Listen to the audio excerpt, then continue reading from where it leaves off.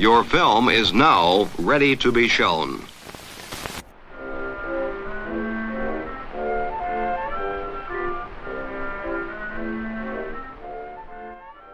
Good morning.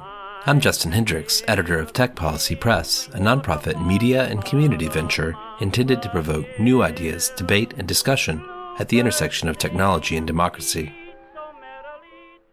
Part of the exciting thing here is we get continually surprised by the creative power of all of society. I think that word surprise, though, it's both exhilarating as well as terrifying to people. Sure. I think people should be happy that we're a little bit scared of this. I think people should be You're happy. A little bit scared. A little bit, yeah, You of course. personally. I think if I said I were not, you should either not trust me or be very unhappy I'm in this job. That was the voice of Sam Altman, the CEO of OpenAI, from an interview last month with ABC News business correspondent Rebecca Jarvis. In today's episode, we're going to dig into the nature of his message, that people should be happy that the creators of models such as GPT-4 are a little bit scared of what they've unleashed into the world. I'm joined by a columnist and author who's spent the last few years thinking about a past era of automation, a process that yielded him a valuable perspective when considering this moment in time. I am Brian Merchant, the tech columnist at the LA Times.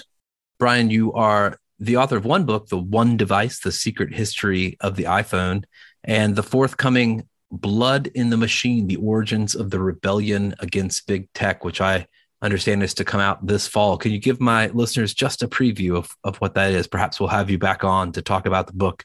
Yeah, it's a history and sort of modern recontextualizing of the Luddite movement and why workers sort of rose up at the dawn of the Industrial Revolution to sort of target the automating technology of the day. There's so much to learn about this moment now, especially when we have generative text and imaging systems and all this talk of AI, and it can, which I think we're going to get into today, some of the hype and the technological determinism can sort of get out of control as it did back then, and sort of the entrepreneurial elite, I call them in the book, sort of those who, not just your everyday startup founders, but sort of those with the most power, the most capital to sort of make things happen, can kind of push through changes to the way that we work and to livelihoods in ways that aren't necessarily democratic and aren't necessarily always healthy. So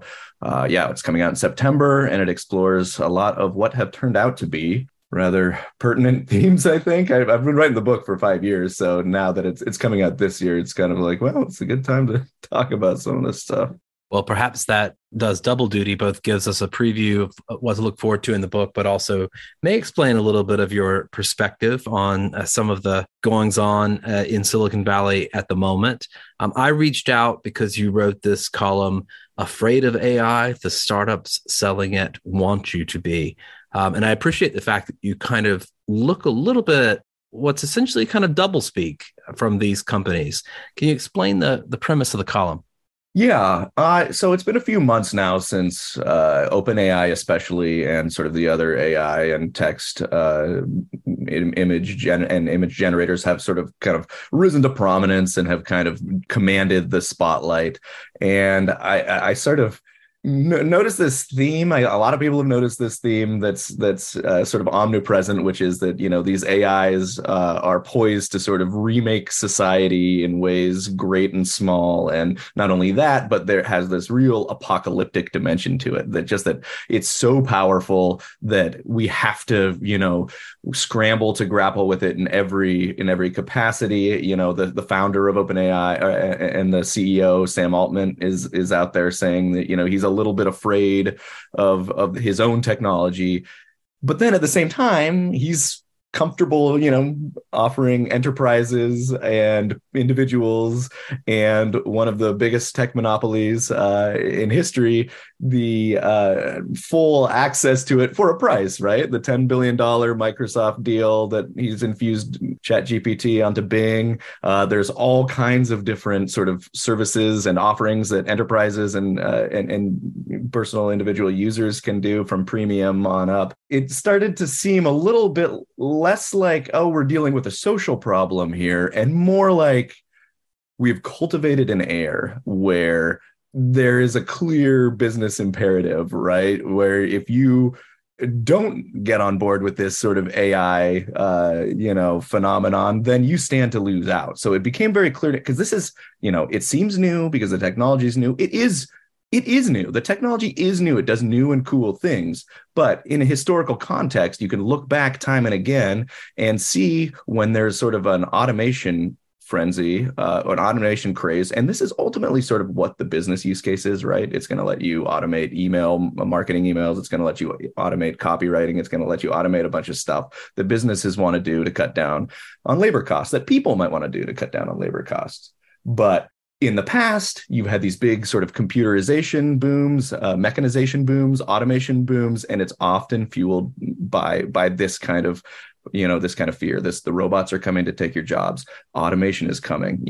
Congress had big hearings on the rise of automation, over 50 years ago, and it was the same kind of thing. And this has the same effect. It spurs businesses to want to adopt the technology, whether or not they know it works, whether or not there's a great use case for it. It's a great sort of business to business enterprise driver. So it can convince a lot of sort of the middle management layer to get on board with this. And that started to seem to me, again, as you said up top, I don't know whether it's conscious fully or not. I think there's a great sort of investigative profile to be done around some of these conversations that might have been having. I don't know if anyone's inside of OpenAI may be uncomfortable with some of the things that are being said internally, or if you can paint a picture of where this started to become strategic, more like, oh, what have we created? Have we created Frankenstein's monster? Or maybe it's like, well, what if we start things out as a nonprofit and we start building this up quietly, piece by piece, as OpenAI did. And then, when we are ready to start selling it, we have all of this credibility and authority. Again, these are questions I can't quite answer, but I do, as I say in the piece, it has worked out that way, right? Now they stand at this position of great credibility and authority with all things AI. They look like experts, not just business people, which they very much are. So they are able to sort of command and steer the conversation in ways that they otherwise would not be able to. You focus on Sam Altman. Comments he's made recently declared that he was a little bit scared of the technology that he's helping to build. Comments from OpenAI's chief scientist, Ilya Sutskever, who said, at some point, it will be quite easy if one wanted to cause a great deal of harm with the models that he himself is building. There's a little bit of a kind of, dark side kind of mentality with this, almost like a feeling like, you don't want to kind of touch the dark side, the power of the dark side, but really maybe you do. Right. Well, you at least want to try it, right? You want to try it out. Like you want to even, Luke Skywalker gets a little bit mad and then he realizes the true power of, that he could unleash. So it's certainly has that, as I say in the column, the benefits are twofold. One, it's sort of, they did see these incredible adoption or user rates for one of the fastest growing startups by some of the metrics, depending on how much validity you want to lend those. But there's no denying the fact that they generated a huge amount of interest in this. And yeah, it's part of it is driven by that sort of scary ethos. Like, yeah, it's scary. Could this change the world? Who doesn't want to try the thing that can change the world, even if it's, or maybe especially if it's powerful and potentially bad. But then again, that fear also feeds into the more sort of mundane, kind of business imperative that I was talking about, for the fear of missing out, right? You don't want to be the one left holding the bag who hasn't, had the AI automate all of your services, and all of a sudden your competitors are. So yeah, and I do think, at this point, they have to be aware of what they're doing to some extent. And they understand, at least there's a bit of a feedback loop, right? Like, oh, we make this apocalyptic pronouncement and then we get another news cycle and then we're on 60 Minutes and then, oh, okay. And then Elon Musk is saying it must be stopped, which only sort of feeds the whole loop even further. I mean, to some extent, you could see this as being a part of a kind of strategy just to raise capital, just to say, we need more money. In order both to develop these technologies and also to do so safely. You can trust us. We're considering the possible side effects, the possible unintended consequences. And if we have an appropriate amount of capital in the bank, we will steward these technologies forward in a socially conscious way. Right. Yeah. No, they could make that claim. I think that's at this point where you and I, sort of people who are critiquing or trying to analyze what's going on, aren't the ones that aren't the target audience, the target audience for this apocalypticism.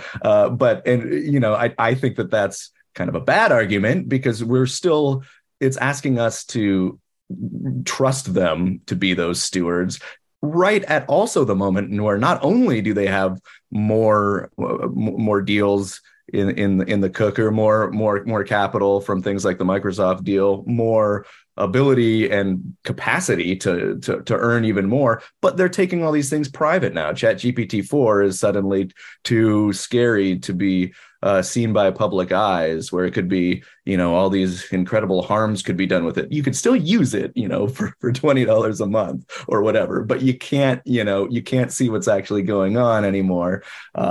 So as OpenAI is kind of retreating from its sort of mission of being open and democratic, it's sort of doubling down on this, but we still get to be the stewards, trust us to be the stewards. So yeah, if it's what you're saying, to try to get another round of capital, which I'm sure they could at this point, everybody wants a piece of them, but also, yeah, who knows what other sort of deals like the Microsoft deal are being structured right now, and where they're being courted or seeking to infuse the technology into for sort of those higher margin rates. So we are a couple of skeptics, but let's perhaps be adversarial even with our own point of view. Yeah. There's another argument, which is that OpenAI has been more transparent, perhaps, than any other startup in trying to lay out the potential downsides of the technology that it is developing. It has authored, or I should say co-authored in some cases with willing academics, a variety of papers that have looked at everything from possible use cases around mis and disinformation on through to the impact on labor. It has, gone out of its way to go into the public, into the, the spotlight, and try to explain the dangers. I mean, on some level, isn't this what we want tech firms to do? I mean, it took, 2 decades and lots of congressional subpoenas for social media executives to finally come kicking and screaming to the table and explain what they understand about the harms that they're causing. Yeah. I mean, I think all that is true, again, up until a point where I think, even some of the folks, even Elon Musk was, or at least if he didn't get a heads up beforehand, even he feigned surprise on social media that all of a sudden this thing that was founded as a nonprofit had, it restructured in, I think, 2019 to become a capped corporation where, the amount of revenue it can earn, it has some still quite high cap. But, I do think that to some extent what you're saying, like it should get credit. But then what we have to ask ourselves, why the change now? Like, why now is it when it stands just at the moment where they stand to start making the most amount of money, when they're unleashing the most apocalyptic claims?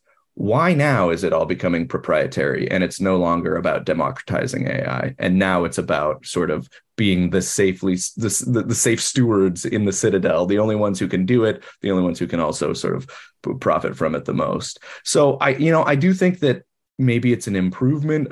We certainly have a use case. I don't even know if the avenue would have been open to OpenAI to do what, say, Facebook did, where they don't enjoy that level of blind trust, where it's like, oh, here's a war chest of venture capital, just do what you want with it. I think people have all sort of kind of wised up a little bit, even if the actual safeguards in place are still somewhat lacking, to make an understatement. But yeah, I mean, it would have been, I think they're carefully managing the perception of how this is rolled out as much as they are, being safeguards. I don't want to say that none of these folks working at OpenAI are sort of, necessarily acting maliciously. I do think at this point there is the potential that they are acting recklessly. Again, the prospect of making a huge amount of money is an insanely motivating and distorting factor. Once that's in the water, it's hard for different incentives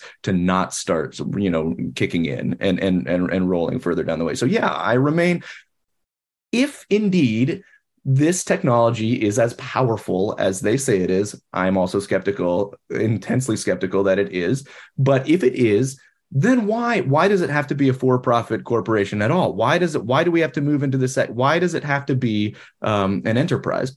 Sam Altman would say, because that's just sort of his political ideology. I think that the market is the best place to sort of unleash these things. I think that if we're making the comparison again to social media in the last 10 years, that's been a poor environment, I think, to test out from all these different use cases and sort of phenomena that take root there, from disinformation, from the toxicity to the exposure to harassment, all these other things. So I think that maybe having a few years to safeguard a transformative new technology maybe sounds good, but if it really is as transformative as they're saying, it should probably be a lot more. It should still be open. It should not have just suddenly switched into a $10 billion deal with Microsoft mode.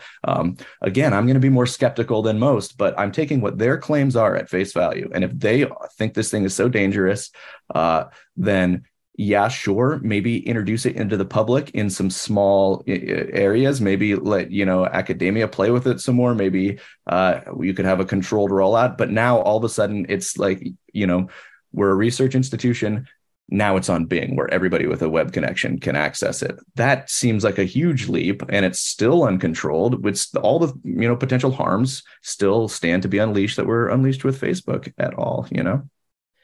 That's part of the issue, isn't it? That Silicon Valley is all about sort of universal application, right? We want to create technologies that can change not just one sector or one market, but change the world, change the way we interact with information, the way we interact with each other, the way we interact with government, the way we interact with commerce. And, that seems to be very much the promise here. Perhaps it is the case that if you had decided to roll out large language models or various other technologies in particular domains where perhaps there could be more guardrails or more specific tuning or considerations around safety, maybe it would be a slightly slower but a more healthy approach. Yeah, 100%. Same thing. I mean, it's hard for us to imagine at this point. Silicon Valley and its sort of model of innovation looms so large that it's hard for us to picture the alternatives, but they are there. And if you can imagine the same thing happening with social networks, with Facebook, or with something that wasn't sort of unleashed, into the wide market with with little foresight or advanced study into what might unfold. And that's another pretty good comparison point. I totally agree. Like, that's the last 15 years of Silicon Valley, the whole sort of, Andreessen's software will eat the world kind of thing has been, or at least attempted to have been, erected into sort of a self-fulfilling prophecy, right? Where you want to do software because your margins are, you can have a lot higher margins if you're doing software. You can sort of make it tailor to one size fits as many as possible. And that has been the ethos from everything from, Uber and the gig economy apps on through sort of all the various disruptions that we've seen since then. It has been exactly as you said. We want it to serve as many people, the potential, the service, or the, who knows where the end game with OpenAI is. Maybe this thing will stay free. Maybe there'll be ads injected to how you use it eventually. Maybe it'll be a series of partnerships like the Bing thing, which again, Bing it's going to be sort of an ad-driven model, and there's going to be problems with that too. But again, yeah, the aim is to get it out to as many people as humanly possible. We've been down that road before, very recently.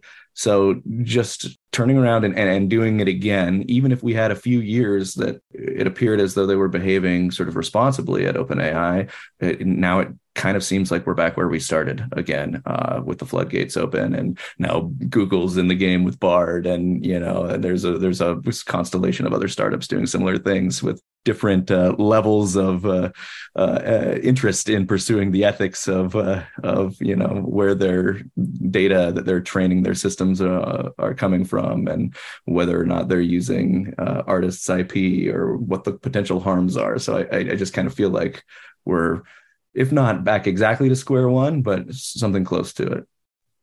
Another argument that you hear from some technology leaders is, despite the potential harms, it's worth it. Whatever short-term pain we may propagate onto the world with these systems is worth it in the long run. And Sam Altman himself has said these things, that abundance is right around the corner, that near-term super intelligent AIs will solve fusion, they'll solve poverty, they'll solve, our problems feeding the Earth's billions. All of that is going to be made possible by these systems. And so whatever disruption they may bring in the near term is offset by the long-term benefits. There's no way of saying definitively that it will not. But I will say that there's people like to go back 100 years and look at Keynes, his prediction that if current trends hold with, the technological development, then we're headed right for a leisure society where people will struggle to find 15 hours of work a week. I think he wrote that, 19, well, don't quote me on that. It's about 100 years ago when he wrote that. Obviously that has not borne out. 100 years before that, when at sort of the advent of the factory system, you had some of the first business theorists. There's a guy named Andrew who was maybe sort of the first business futurist. I write about him in my book too, and he sees the first sort of major factory operations sort of rising to prominence, and he says, it's only a matter of time before these things are totally automated. They will be functioning like an automaton, all linked together, sort of producing endless goods. And so whenever there is sort of a new technology that stands to make a class of producers a lot of money, you will find these predictions that abundance and prosperity is right around the corner. And one thing that I look at in my book about the Luddites is that, we were producing a lot more stuff after the Luddites sort of lost their battle against automating technologies, but they were also battling changes in the way that they lived and worked. They weren't battling the technologies of production necessarily. They were battling sort of the onset of the factory system. Economists love to say we all became more prosperous afterwards. After the Industrial Revolution, we're producing many more goods. Like the cost of things dramatically fell, and eventually it led to prosperity. In some regards, that's true. There's also decades where there were child laborers getting crushed by machinery with no protections for a long time. And it forever changed the way that we work. Even if you're not in a factory, even if you're sort of working in an office, or even if you're working remotely, you are still working at the whims of that system that was forged then, in which you are subservient to a manager, your manager is subservient to somewhere else. Factory-like organization has sort of governed how we work. If that is, if we are looking at a potential, change in technology that stands to sort of restructure, those social relations, I think that, we want to have those conversations, now. We don't want to wait, and we don't want to say, no, well, I trust you to deliver abundance to us. I trust you to sort of, because in these periods where there is a new technology that is taking shape, there is a lot of malleability. There's a lot of opportunity for the people deploying those technologies to sort of shape those social structures. And we have to be really conscious of that right now. So I would just say, we've heard these predictions before. They never quite come true. We may sort of raise our standard of living in certain regards, but if you're at home listening to this podcast and you're on your commute, you're a little bit stressed because you're burdened by work in much the same way that somebody was 100 years ago, I would be very wary of the latest round of people saying this technology is going to finally do it. This is the one that's going to solve it all. One of the things that you have focused on is the labor underneath these tech firms, the often low-paid individuals who are focused on rating the outputs of these systems, who are focused on building data sets that are used to drive classifiers that are necessary.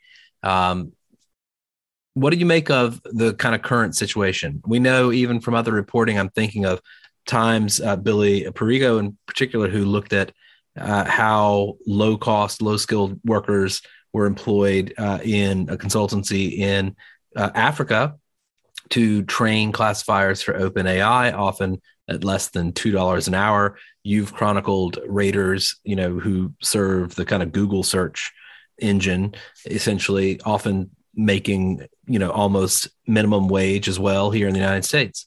Yep. And that's another good use of a technology like this, or an automated technology, is that technology that promises to sort of do a task or accomplish it completely, mechanistically or automatically is almost never entirely the case. I mean, you can think of it as sort of an intense de-skilling, perhaps, but behind all of these searches, even your mundane Google searches, I kind of stumbled into that story because I was looking at these raiders who had been, working for Google or for a contractor that works exclusively with Google to sort of rate the search, regular Google search results. And he mentioned to me in our interview that he's like, a few months ago, these really sort of wild sort of results started coming down the pike, and it became pretty clear pretty quickly that it was the new Bard results that he was testing out.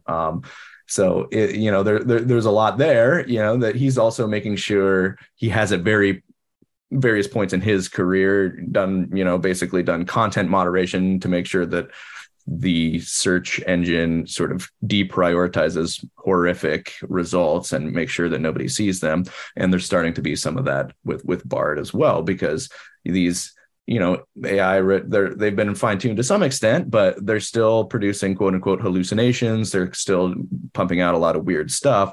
And some of that nasty stuff, there's a team of human people have to try to work around the clock to make sure that it gets edited out or deprioritized or, thumbs down, so that ordinary users don't revolt, when they release this stuff to the masses. So there's an immense amount of invisible human labor that's making these things possible, and will be for the foreseeable future. Again, I'm reluctant ever to say like we can never automate all of this away, because maybe someday, you never know. There's the benefit of that. But again, to look back 200 years, they say, oh, we're going to automate this weaving work in the factory. They can do it so that now it takes now one machine can do the work of four people and do it worse, but you still need a child overseer to make sure the wheel's cranking, and in case it gets caught, so you're kind of it's constantly sort of a case where automation promises the human is sort of the ghost in the machine. You invoke Timnit Gebru, who said one of the biggest harms of large language models is caused by claiming that LLMs have human competitive intelligence.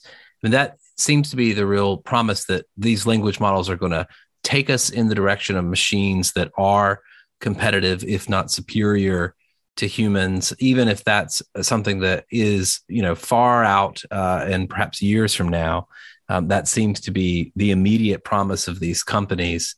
That is what Sam Altman is promising us, that these language models are a step towards that. And that is ultimately the great promise of OpenAI. I don't know. Do you buy it? It plugs into sort of what we talked about at the top of the show, like that promise / fear is doing a lot of the motivating work here. It's, stirring the pot. I think that there are at least a large number of these founders and domain experts that are true believers. I have no doubt about that. I will circle back to the same thing I said about the previous promises of full automation. To me, I think the AGI is at least, so look, 10 years from now, we might come back here and there might be a much more convincing, much more capable software program that can do a lot of things with less of our prompting, less of our prompt engineering or whatever. It's going to be a similar variation on what's here now, sort of confined by the guardrails, that we give it. We have, and maybe this is a good note to end things on, is that so much of the conversation involves sort of sacrificing human capacity or agency to these machines. It's what happens when it finally outruns us and exceeds us. And the important thing to underline is it never has to. We are human beings that are completely capable of establishing guardrails, parameters, socially. How do we want this thing to interact with our society? We can answer those questions. It may be at this point may be difficult because there's so many different companies and actors, but it's not impossible. Throughout history, we have come together and made decisions about how we want a technology, powerful as it may be, to coexist with our societies.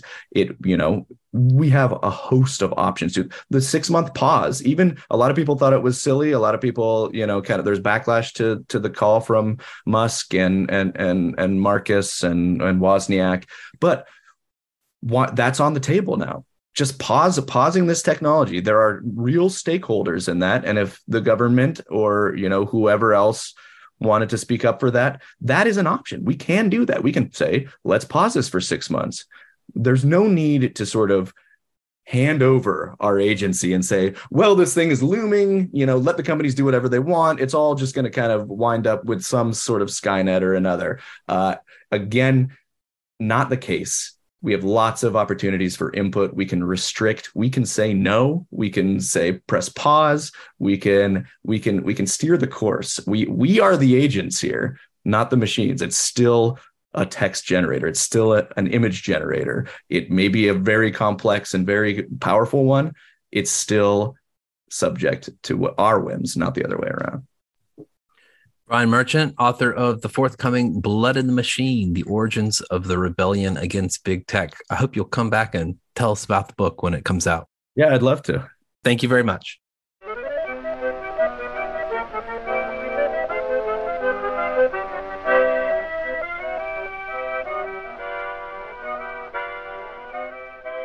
That's it for this episode. I hope you'll send your feedback. You can write to me at justin@techpolicy.press or find us on Twitter @techpolicypress. Thanks to my guest. Thanks to my co-founder, Brian Jones. Thank you for listening.